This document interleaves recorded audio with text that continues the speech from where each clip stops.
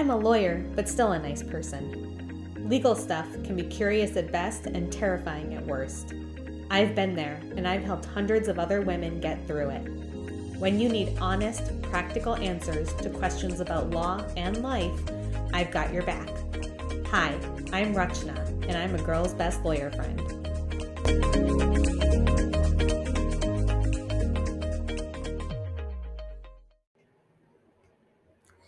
Making the decision to adopt a child is a huge step. After deciding to grow your family through adoption, the next step is figuring out exactly how to adopt. The first step into the adoption world can be intimidating. It will slap you in the face with acronyms, words you don't understand, and terms that only make sense to those in the know within the adoption community. Even as a lawyer, taking this step personally was a lot to understand and digest. So, let's make this as simple as we can for you. There are many different types of adoption you can choose from. Some of these routes may be pursued at the same time, while some are exclusive enough to lock you in. There is no right or wrong answer when deciding how to pursue an adoption. There are many factors to consider, and the choice will be unique to you as a family. Here are the different avenues you have for pursuing adoption as a U.S. citizen. The first is newborn and infant adoption. This option is sometimes called newborn adoption, sometimes infant adoption, and sometimes just domestic adoption.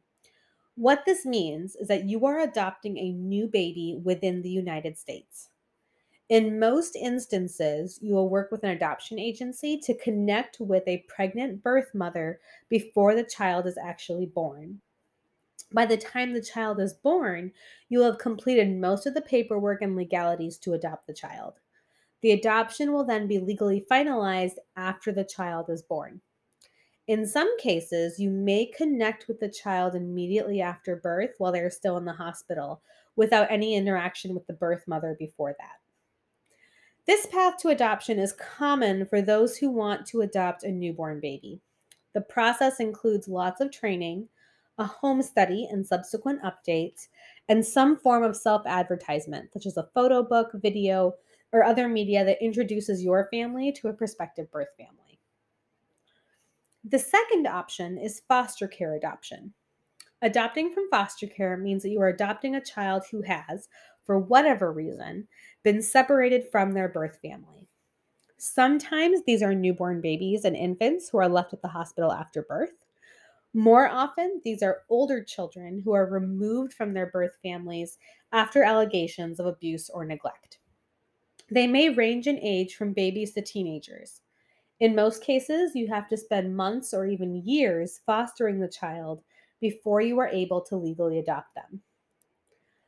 Fostering to adopt a child is a hot button issue within the field. What prospective adoptive parents should know is that the foster system is committed to reunifying children with their birth and legal families whenever possible. This means that foster parents take on the burden of emotionally investing in a child who may eventually leave their care. Foster parents should take responsibility for a foster child only if they are actually committed to helping the family reunify before adoption even becomes an option. It is worth mentioning that many people choose to adopt from foster care because they believe it is free.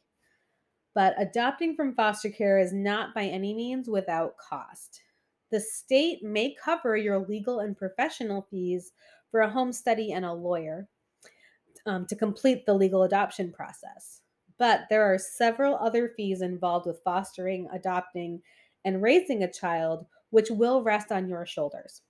Make sure you know how your state works and what financial obligations fall to you before pursuing adoption through foster care. The third option is a private adoption. A private adoption is when you already know the birth mother or the child you are going to adopt. The adoption is agreed upon by everyone involved in advance. And to complete this kind of adoption, you simply need to locate lawyers you trust to help you complete the legal process. Because there is no search and no matching process, you can avoid many of the steps involved with an adoption where you are looking for the child to adopt. Prob- Private adoptions are probably the most straightforward. They're also the rarest. This is common when children are being adopted within families or friend groups, especially when arrangements are made before the child is actually born. The final option is international adoption. Adopting from another country is probably the most complex route to adoption. It involves both domestic and international laws, including the rules of the Hague Convention and the laws of the country the child is coming from. International adoption always starts with locating an agency within the United States that is licensed to facilitate international adoptions with one of the countries that is allowed to adopt children into the United States. Your agency is then responsible for walking you through the process of completing a home study, doing all the paperwork, and matching with a child in the sending country.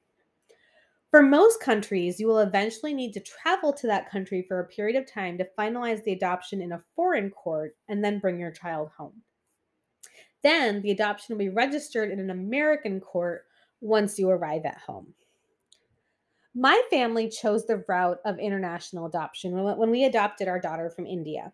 It was a long, tedious, expensive process with lots of paperwork. In the end, for us, it was worth it because we could not imagine our family coming together any other way. If you are interested in growing your family through adoption, the first step is to talk with an adoption lawyer in your state. Find out what your options are and discuss what legalities need to be covered for any of the above processes. Once you get that information, you'll be in a better place to choose which route to adoption is best for you and your family.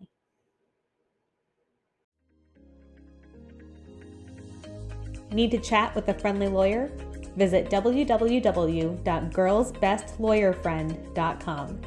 And remember, the choice of a lawyer is important and should not be based on advertisements. My lawyer makes me say that.